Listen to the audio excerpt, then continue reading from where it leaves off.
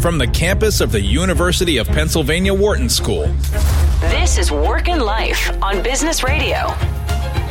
Welcome to Work and Life. It's the conversation we have here every week, exploring all those things related to work and the rest of your life, your family, your community, our society, and your private self. That's your mind, body, and spirit. I am your host, Stu Friedman. I founded the Work-Life Integration Project and the Leadership Program here at the Wharton School, both about 30 years ago. And I run a company called Total Leadership. And if you go to totalleadership.org, you can find out all about what we do, and lots of free resources and videos and book chapters there, including the first in my newest book, which is called Parents Who Lead, which is about how to bring the science of leadership to the art of parenting, which we're finding is highly relevant, the set of practical tools and ideas for action in that book for our pandemic times. We air 5 p.m. Eastern on Thursdays here on Sirius XM 132, and you can follow us on Twitter at SXM Business, as well as me. I'm at Stu Friedman, S-T-E-W Friedman. Well, this is an unprecedented time in our history, and the relationship between work and home life has been radically altered and as a result of the coronavirus. Distancing, physical distancing, while remaining socially connected, that's a great challenge for all of us. How working remotely has made so many people feel alone and disconnected, underappreciated. My guest today has some wisdom for us on a critical element of our social lives, of our personal lives, that can benefit teams, employees, our people who live with us in our home units, and others in our lives. And it's something that everybody can become more skilled at tapping into the power of, and that is gratitude. So I'm delighted to welcome Chester Elton to today's program. Chester is one of today's most influential voices in workplace trends and is co-author of a wonderful new book. It's called Leading with Gratitude: 8 Leadership Practices for Extraordinary Business Results. We're going to be digging into that in the conversation. But first, Chester, welcome to Work and Life. Thank you so much. Delighted to be here. Well, it's great to have you here, Chester. Let me just say a little bit more about you before we get into the conversation. Chester is the co-founder of The Culture Works, which is a global training company, and he's a board member of Camp Corral, a nonprofit for children of wounded and fallen military heroes. He serves as a leadership consultant to firms like American Express, AT&T, and a bunch of others. In 2018, Global Gurus research organization ranked him as 13th in the world's top leadership experts and number 5 in the world's top organizational culture experts. He's also a member, as I am, of Marshall Goldsmith's 100 Coaches Pay It Forward project. So it's good to be talking to a brother from that organization. Chester, there's so much I want to talk with you about, but I want to start with how you got into Camp Corral. Well, what was the motivation for that? You know, a great story. First, because we are good friends from Marshall Goldsmith, I need to update you to the 2020 Global Gurus.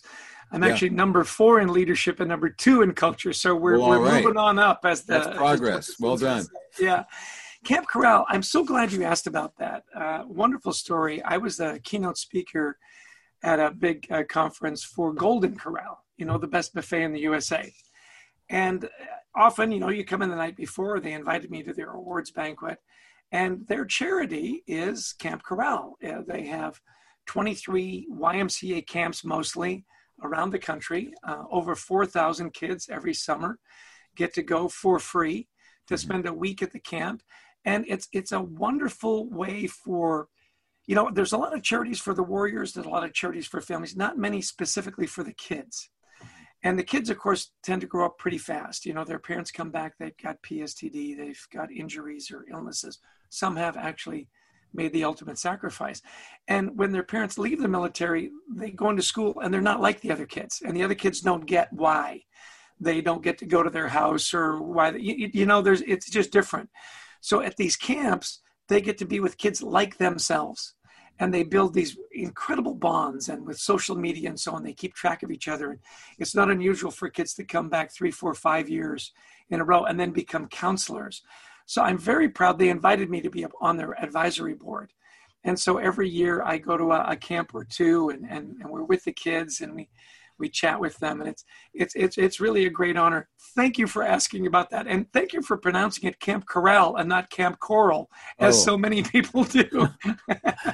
Let me ask you just one more question about this, because it seems like it's such a wonderful initiative. Was there something in your own history that led you to want to connect with that particular group, or was it just the coincidence of that evening and the connection that you made there with that group that was hosting you? You know, both. My father served in the military. I never did. I have friends whose sons and daughters have served in the military, and I've always admired the discipline and the sacrifice. And I don't know if there's going to be any camps this year, so it's really interesting. So if you're interested, please go to campcorral.org and see what you can do to support the kids of these wonderful families. All right. Well, thanks for doing that, and for letting us know about that wonderful organization, Camp Corral. Well, since you published your new book, Leading with Gratitude, and since we scheduled our radio show, this show, months ago, everything's changed in our world. Yes. There's been radical shifts due to the pandemic. Lots of people out of work, or expecting to be out of work, and are making unemployment benefits claims. Many businesses, large and small, have had to shutter, some temporarily, some permanently. There's many industries are going to be changed forever, including higher education, my business. There's business leaders responding in lots of different ways, some protecting their employees, others focusing more directly on the bottom line at the expense of their workers. And just this last week, there were May Day labor protests specifically focused on how some employers were not sufficiently protecting those who they employ. So there's lots of different directions we could take this conversation, Chester, but I'm curious just off the bat to know what's the most powerful trend or insight that you've observed about what's happening in this brave new world order in terms of what it means for each of us to lead with gratitude? Well, what's really been, I think, encouraging are a lot of the stories that we're following, and a lot of the clients that we work with, their response. And the first response in a great culture. You know, Adrian Gostick, my co-author, and I, for 20 years, we've been studying culture and leadership in teams, and certainly that thread of gratitude, and why that is such a must-have leadership attribute. For example, real-time study we're doing right now with Kent Taylor, who's the founder and CEO of Texas Roadhouse Restaurants. Now, as you know, I mean, I think it's like 3 million restaurant workers have been laid off since the virus, and they were asked to shutter their doors. Well, he's got 600 restaurants, almost 70,000 employees. And the first thing he did was say to all his employees, nobody's going to lose their job because of the virus. Mm-hmm. Right out of the box. Gave up his salary, pulled his people together immediately and said, look, takeaway is 5% of our business. Now it's 100%. How do we pivot? Mm-hmm. And, you know, he was great about saying, look, I get that some of you are not going to feel comfortable coming to work. You may have pre-existing conditions. You may have elderly parents at home. Don't worry about it. We're going to keep you employed. First and foremost, he put his employees first. Their safety, their well-being, their families. Mm-hmm. Secondly, how can we best serve our customers? We've got to provide, you know. Let me jump in here, though, and ask about his first priority. I want to dig a little further into this because I think there's insight for all of us in this. What do you think it was that gave him the confidence and the the will to be able to make his employees his first priority, and to be able to commit to retaining them all? Well, first and foremost, it's always been a part of Kent's makeup. No, he's done every job in the restaurant. He's been in all kinds of different restaurant themes. And he always knew that in restaurants, it's all about your people. And if you don't take care of your people, they won't take care of your customers. They won't take care of your community. So this wasn't a new thing for Kent. So he grew up in those roles. He understood, he could empathize because he'd been in those roles. He'd walked in their shoes, literally. You know, he'd wash dishes, he'd bus tables, he was behind the bar, he cut the meat. So that was something that he had always done. It's interesting, as we're now chronicling his journey and we talk to his employees, we say, you know, this is remarkable, this is unbelievable. And they go, well, no, it's not. It's who Kent is and who he's always been. And I think there's a great lesson for leaders in that story, in that you can't just in a crisis all of a sudden say, trust me, I care about you. If before that you hadn't built up that care and trust. Makes sense, right? Yeah.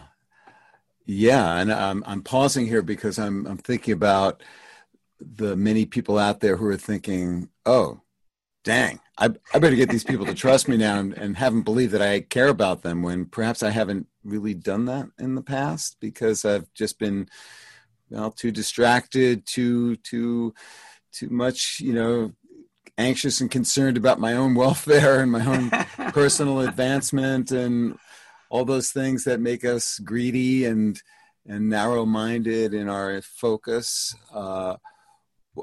Could we go just a little further in terms of how you would advise the many people out there who I'm sure are finding themselves in that position, in need of support, in need of, commitment to their goals and, for survival, when in fact they, historically haven't really invested in that?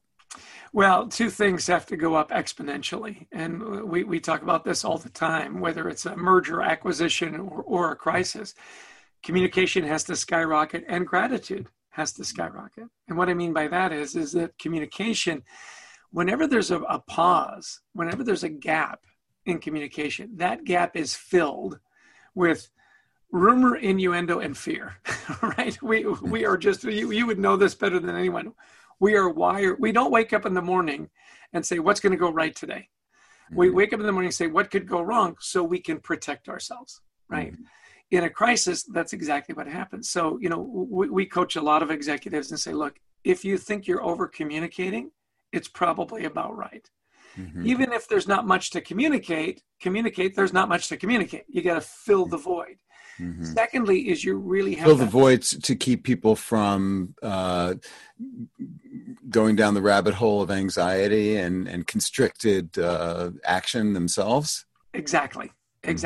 Fill me in. How are we doing? I love leaders that they'll take the time to do the one-on-ones, and they ask two very important questions. How are you doing today? And how can I help? Right? How are you doing? And I'm not that complicated. It's not. And yet you have to be very intentional and you have to be very disciplined. Right? And you have to listen. And a lot of leaders are not good listeners. They're good talkers, right? They're not good listeners.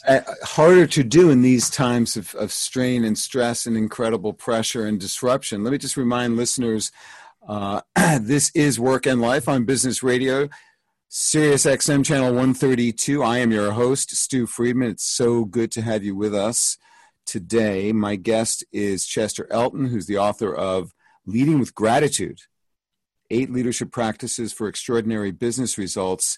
And we're talking about how relevant these ideas are for our pandemic times.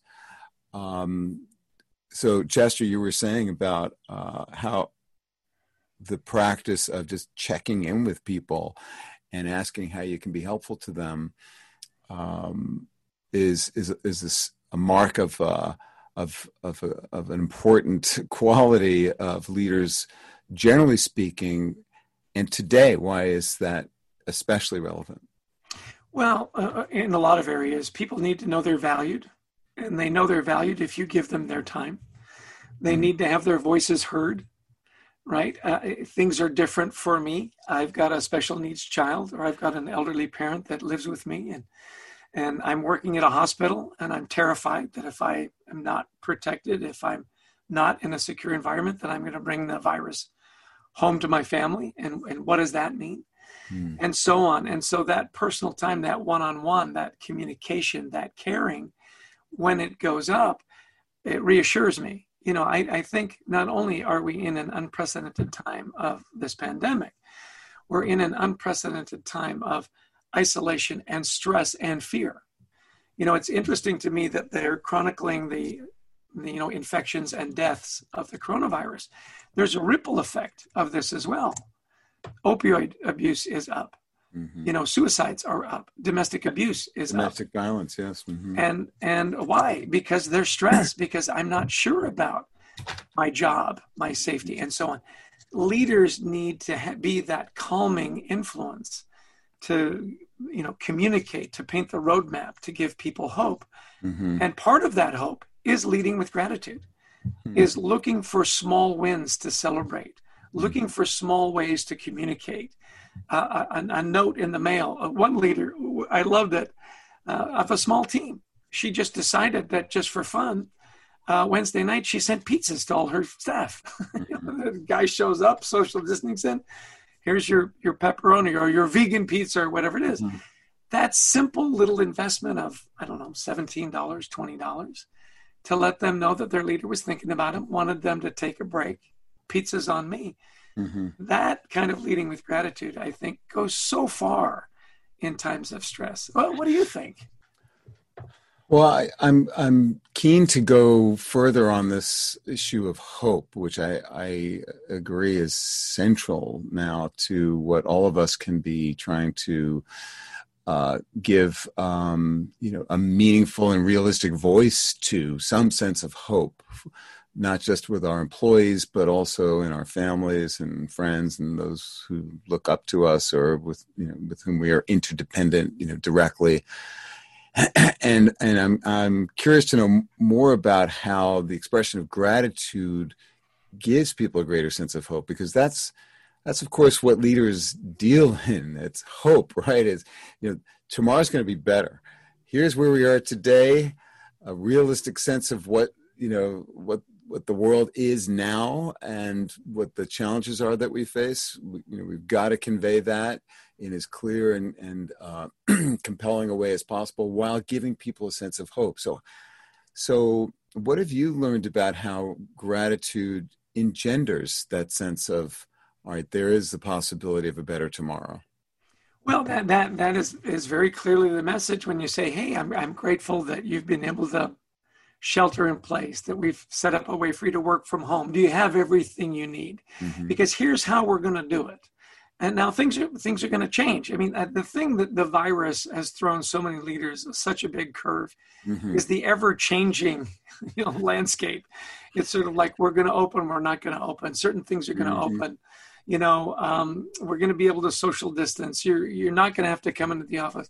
And so more and more that doubling and tripling and quadrupling of communication is part of that roadmap to hope. And here's how we're going to get through it. Now, the really extraordinary leaders, and I put, Kent Taylor in that category, is he says, and we're going to need your help to get there. So what are your ideas? What are you seeing? I want to learn from you. Tell me what's going on at the local level. Tell me what's going on with you and your family. And taking that all in, that is very hopeful when I know that I can be a part of the solution. I'm not just sitting here waiting for a vaccine so that we can all get injected and everything can go back to normal, right? I'm saying, okay, what can I do today to help? And the leader is saying, what are you learning? Well, how can you help us all down this road to getting back to where we need to be? Now, and I'm going to talk a lot about Texas Roadhouse because I think it's remarkable that here's a restaurant of, almost 70,000 employees that hasn't laid off anybody, didn't take any government money, and in 4 weeks turned a profit.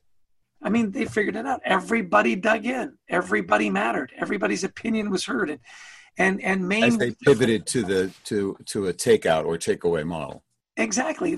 Some of the restaurants are 65 to 80% of pre-COVID revenue, which is ridiculous.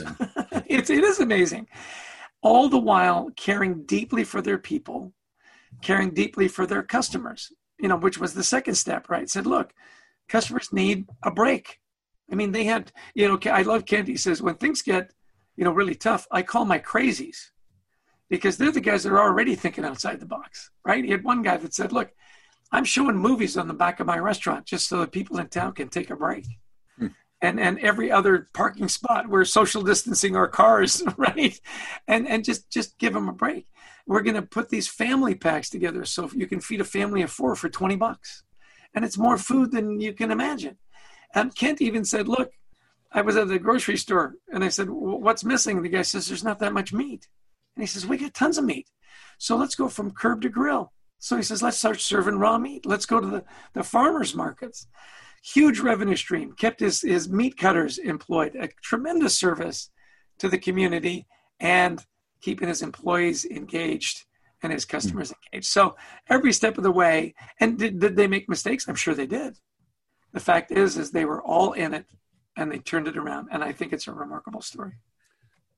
So that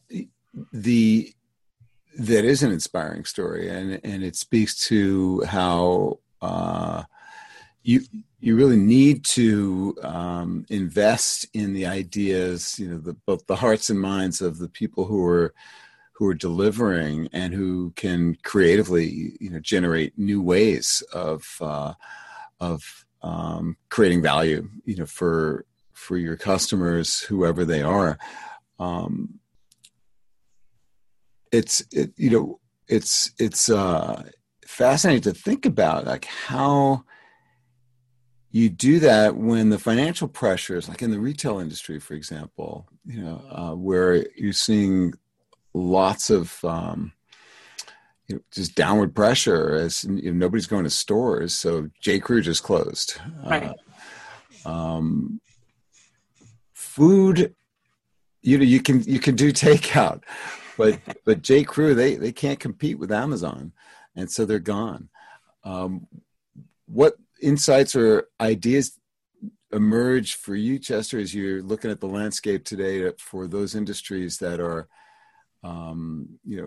where it's just more difficult to make the kind of pivot that the Texas Roadhouse was able to?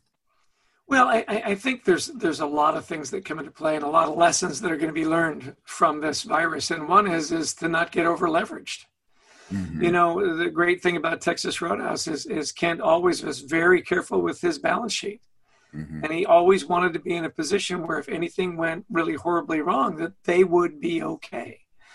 So many businesses, so many retailers, money was cheap. It was easy to borrow.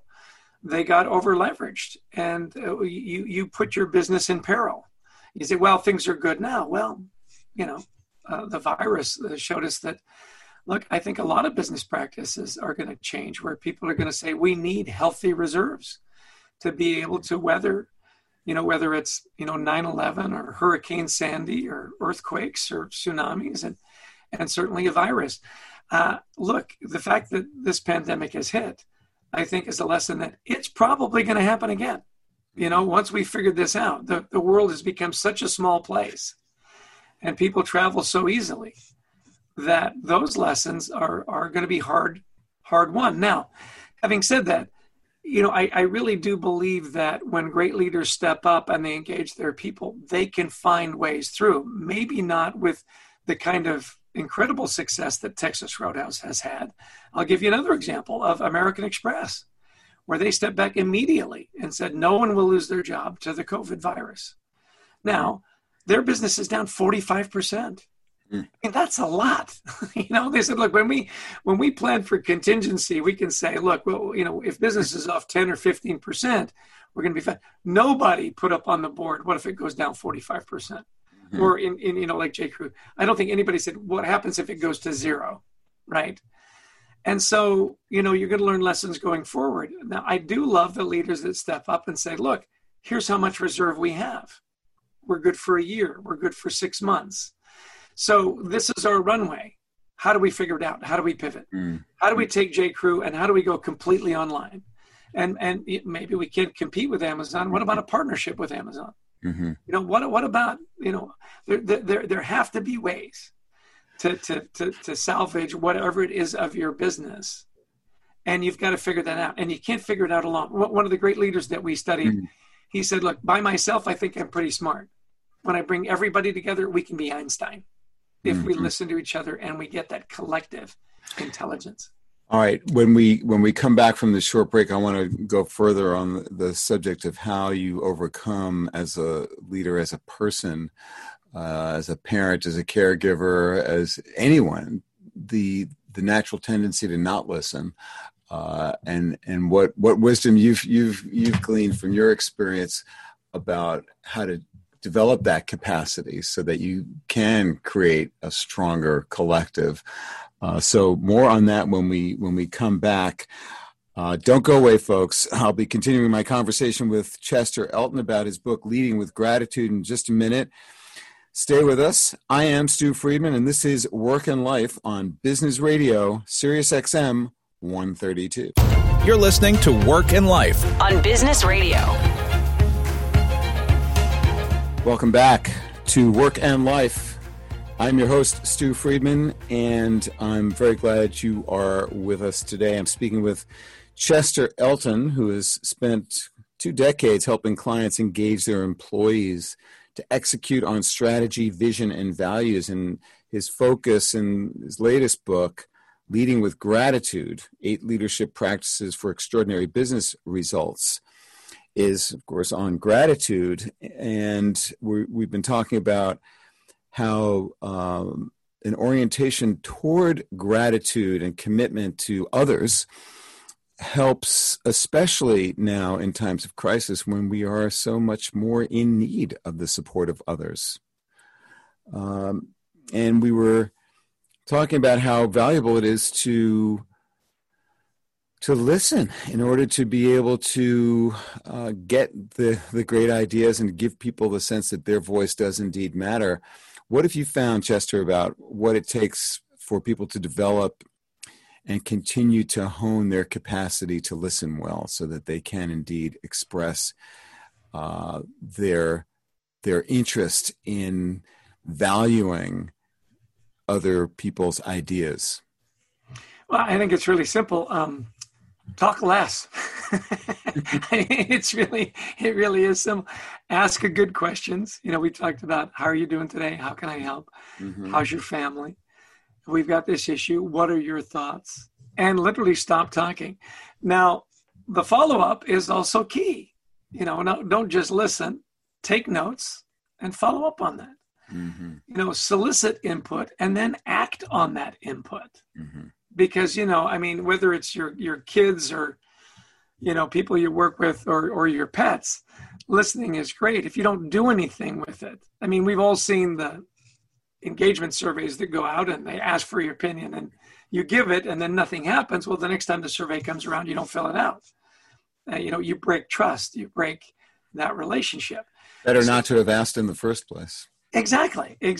And so this idea of listening is key. Ask the right questions, listen, then have the discipline to follow up. And make but what if they come up with stupid ideas that I don't have time and the patients to have to respond to and explain why they're stupid? Yeah, that's on you. Yeah, my dad had a great phrase. He says, there are no stupid ideas, just stupid people giving you those ideas, right? What do you do? Well, that's a leadership issue. It really is. You know, one of the great leaders that we featured in the book is a guy named Gary Ridge, WD-40. Now, you probably didn't think that was a company. You maybe just thought it was a product. They're a global company, and he is their CEO, has been for about 12 years. He says, look, we don't make mistakes at WD-40. We have learning moments. So he's created a culture where it's okay to experiment. It's okay to fail. It's okay to have crazy ideas. Kent Taylor says, look, when I go to my crazies for ideas, they know it's safe because I'm the chief crazy. Nobody's crazier than me. So if you've got the culture in place already, I think it allows you to not look at people that are stupid. You know, by the way, here's your skill testing question. what does WD-40 stand for? Do you know? Making life better through lubrication. I don't know what the WD stands for. But now you've got me very curious. So what the heck is it, Chester? Well, it's so funny that you say that. Their chief research guy here in New Jersey, Ernie, he says, what drives you at WD-40? He goes, world peace through lubrication. There you go. All right. So I tuned into that. There you go. So WD-40 stands for water displacement 40th formula. 40th. They had 39 formula. Trials that failed. Exactly. And that's so cool. That's why he says, look, I'm so glad they didn't stop at 39. Uh-huh. So we don't make mistakes. We have learning moments. Yeah. Well, and you'll know this from Amy Edmondson. She does a lot of work on psychological safety. Well, see, nobody calls anybody stupid. Nobody says these are stupid ideas because that creates insecurity. That's not a safe place to innovate, to ideate. So if you've already got that WD culture, if you've already got the CEO as the chief crazy at Texas Roadhouse, then it's free to say, look, all bets are off. Look, we've never had a pandemic like this before, ever. Everything has to be on the table, no matter how crazy it is. The minute the leader says, well, that's the stupidest idea I've ever heard, you immediately shut down the conversation. Don't worry about listening. Nobody's going to be talking. You're going to be fine, right? So that culture of let's innovate, let's ideate, let's get crazy. Kent says, look, my crazies are my big dogs. And then I've got my puppies on the porch, the more conservative. And says, and I got to pair my puppies with my big dogs and get things rolling. That's a great culture. You have in Leading with Gratitude a set of specific guidance or practices for how all of us as leaders in our lives can be more effective in just gaining clarity on how people contribute and how to make it easier for others to know that you care about them. Can you just briefly describe those so that our listeners can walk away from this conversation with some specific action items for how they can practice gratitude in ways that are going to help them to be more effective in moving through this crisis? Well, I'm glad you asked that because our work, is based in over 1 million engagement surveys, countless interviews, and so on. And the case studies are rock solid. The thing is, if you don't have tools to go forward, what's the point? So these are the tools, the 8 best practices. And we actually divided them up into 2 camps, seeing and then expressing. So kind of doing your homework before you jump in, right? And the idea about soliciting and acting on input, we've talked about. Ask your people, what's going on? How can you help? Assume positive intent is one of my favorites, and learned this from a great leader years ago, Scott O'Neill, who now is the CEO of HB Sports that owns the Sixers and the New Jersey Devils. I know you're a big Devils fan. And oh, wait a minute, wrong. Stop that. Very clever, Chester. All right, please continue. We'll edit that part out. So the assume positive intent is this idea that, look, I believe that people come to work wanting to do a good job. In doing that job, they're going to make mistakes, and that's okay. We have those learning moments, right? And we can move on. So assume positive intent, particularly now. People are homeschooling. Look, if they don't get back to you right away, it's not because they don't want to. There's just a lot going on. Walking in their shoes. You mean the teachers? Is that what you mean? Teachers, well, parents are teachers now. Like my son and his wife. She's a nurse. He works at American Express, actually. And they've got 2 little kids at home now. Well, they're not going off to school anymore. So their lives have become exponentially more complicated. So assume positive intent. They want to get their work done. They may not be able to do it as timely as they were able before. Does that make sense? And there you're referring to the kids or to the teachers or both? Both. Absolutely both. I think at least my hope is post-COVID is that we're more patient with each other, that we're more kind and we're more patient. To realize there's a lot going on in everybody's life. Right? Well, and that is certainly something that's happening, right? As we're seeing into others' lives, as we zoom across the world into each other's, home offices and kitchens and living rooms and bedrooms.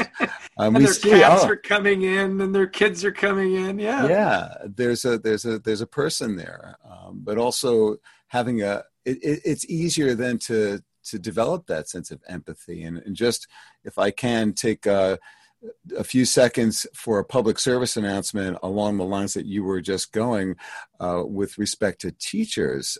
My youngest, who's 26, is a public school teacher in Boston in a Title I school. She teaches special ed, third graders. And I can't tell you how many of the people that I've been speaking with in the webinars and coaching that I've been doing, how many of them are speaking to how valuable teachers are. Oh, yes. Now that parents are trying to, do like some teeny slice of what teachers do every day for hours and hours on end, they realize, wow, teachers are worth so much more than I thought they were worth.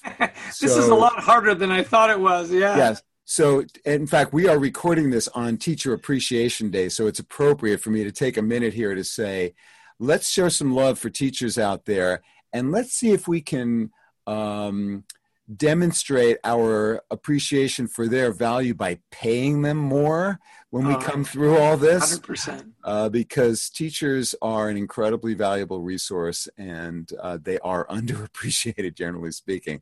All right, back to our regular programming. Listen, I'm a big fan of teachers as well. Well said.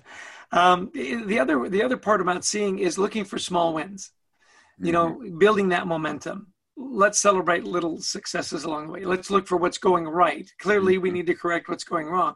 Let's look for what's going right. I'll tell you a great trigger for that. A wonderful leader that we studied for our culture book called All In, Carlos Aguilera. It works for Avis Budget Rental Car. He would put 10 pennies in his left pocket and set a goal to have 10 positive interactions with his people every day. And he'd keep track by moving a penny from his left pocket to his right pocket. Wow. Simple little discipline trick there. But what a great trick. It's almost like counting rosaries or something. Right. And a simple little reminder. We've got another CEO that writes everybody a little card on their birthday. And he carries around stationery and all these little birthday cards. Sounds like a silly thing. Everybody that gets them keeps them. It was, remember my birthday? You got to be kidding me. He took the time to write me a little note. So that's the seeing, acting on and, soliciting, input, and then assuming positive intent, walk in their shoes, look for small wins. Now, once you've done that, you can express, right? And we always say, look, do it now, do it often, don't be afraid. Do it now, do it often. Don't worry about making mistakes. You're going to make mistakes. That's okay. Let me pause here and remind listeners, this is Work and Life on Business Radio, Sirius XM 132. This is Stu Friedman, your host, speaking. So glad you're with us today. Speaking with Chester Elton, who's the author of Leading with Gratitude, and we're talking about what you can do to do more leading with gratitude in ways that are going to enrich your life. It doesn't cost you to be expressing, to seeing opportunities for, and then expressing gratitude. It actually makes your life easier because you engender commitment and trust, and I dare say love. Let's continue. Chester, what else? Once you have more opportunities for seeing, what else do you advise with respect to what people can do to express? Well, tailor it to the individual. Expressions of gratitude that are meaningful are much more impactful. It's like the classic case of the guy saying, listen, congratulations on the promotion. And he sends a bottle of champagne to the guy's house, and he's in AA.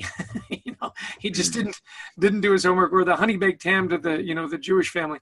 The intent is there. If they were kosher and not eating ham. Yeah, not a good idea. Exactly. So it's the idea that the intent is there. It's all in the execution. Do they want time with their family? Do they want the spotlight? Do they want a fine meal at their favorite restaurant? Knowing those simple things and being able to tailor it to the individual goes such a long way. I think too, it's really important in your expression, particularly in the business place, that you tie it to your core values.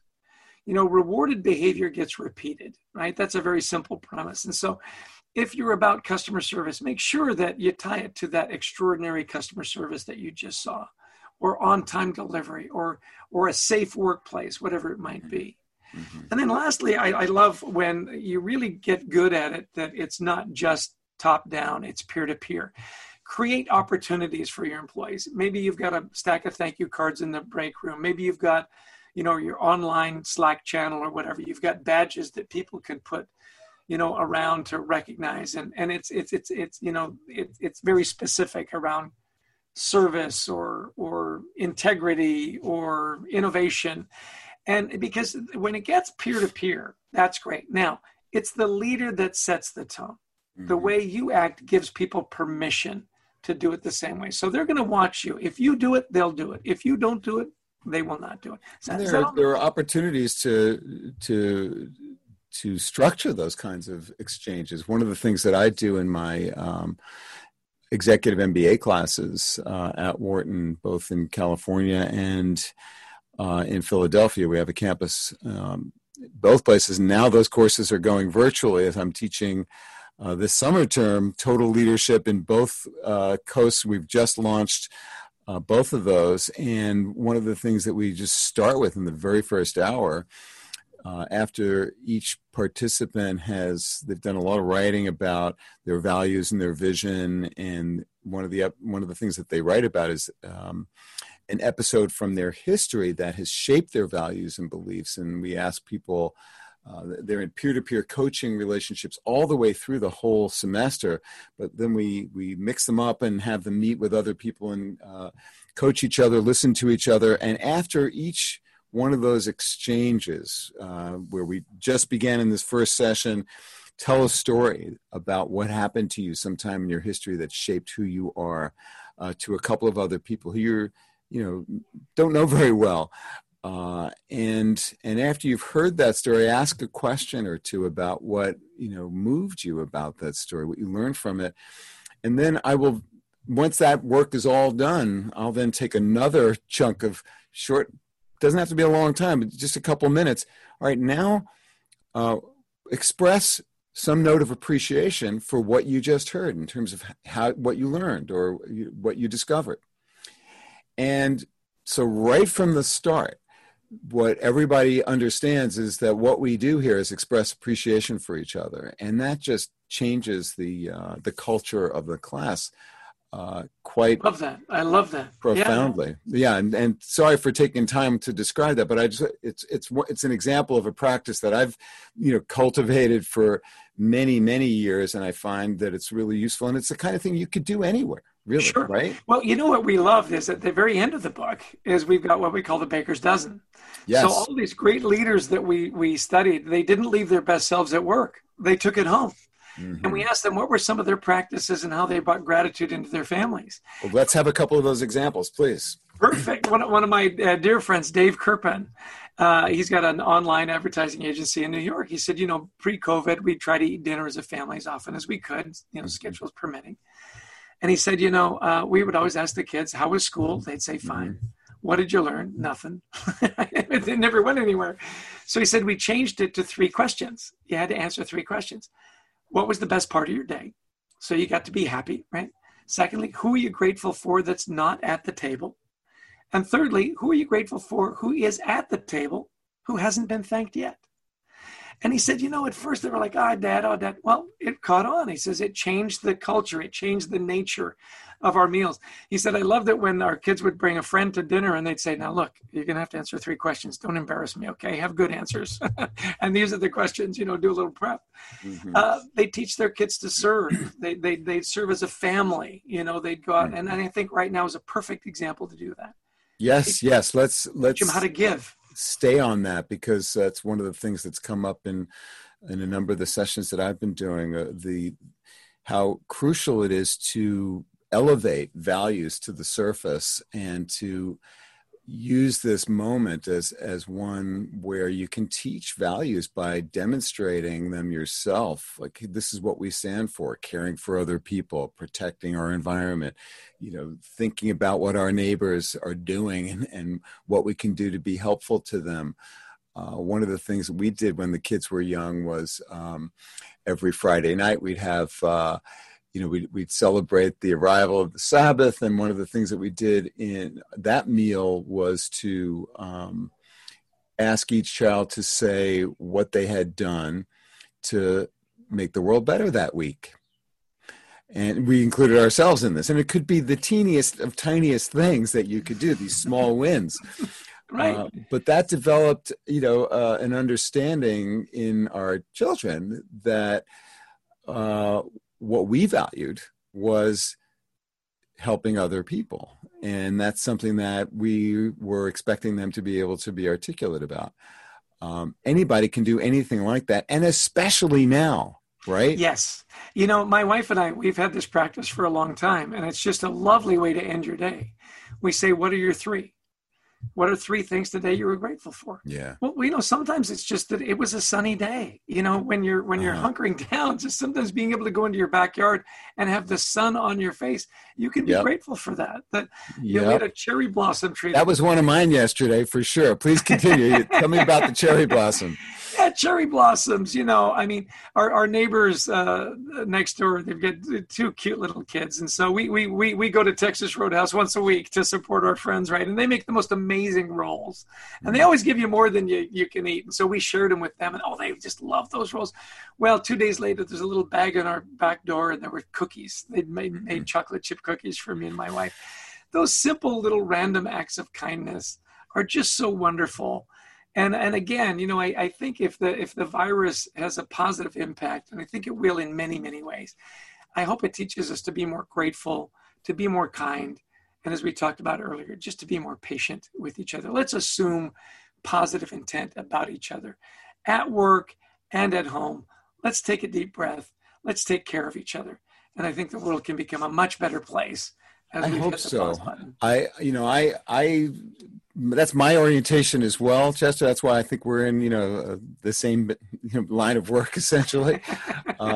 But there's a lot of pain out there and fear, of course, and some, misguided leaders who are, taking advantage of that to create greater division and hatred of the other.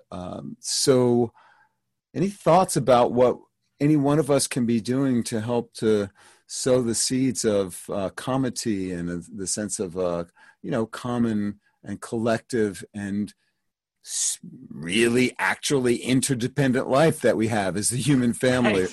Right. Other thoughts here as we're nearing the end of our conversation about how we can try to realize that promise of. Well, I think reflection, as we've studied leadership, great leaders take time to reflect.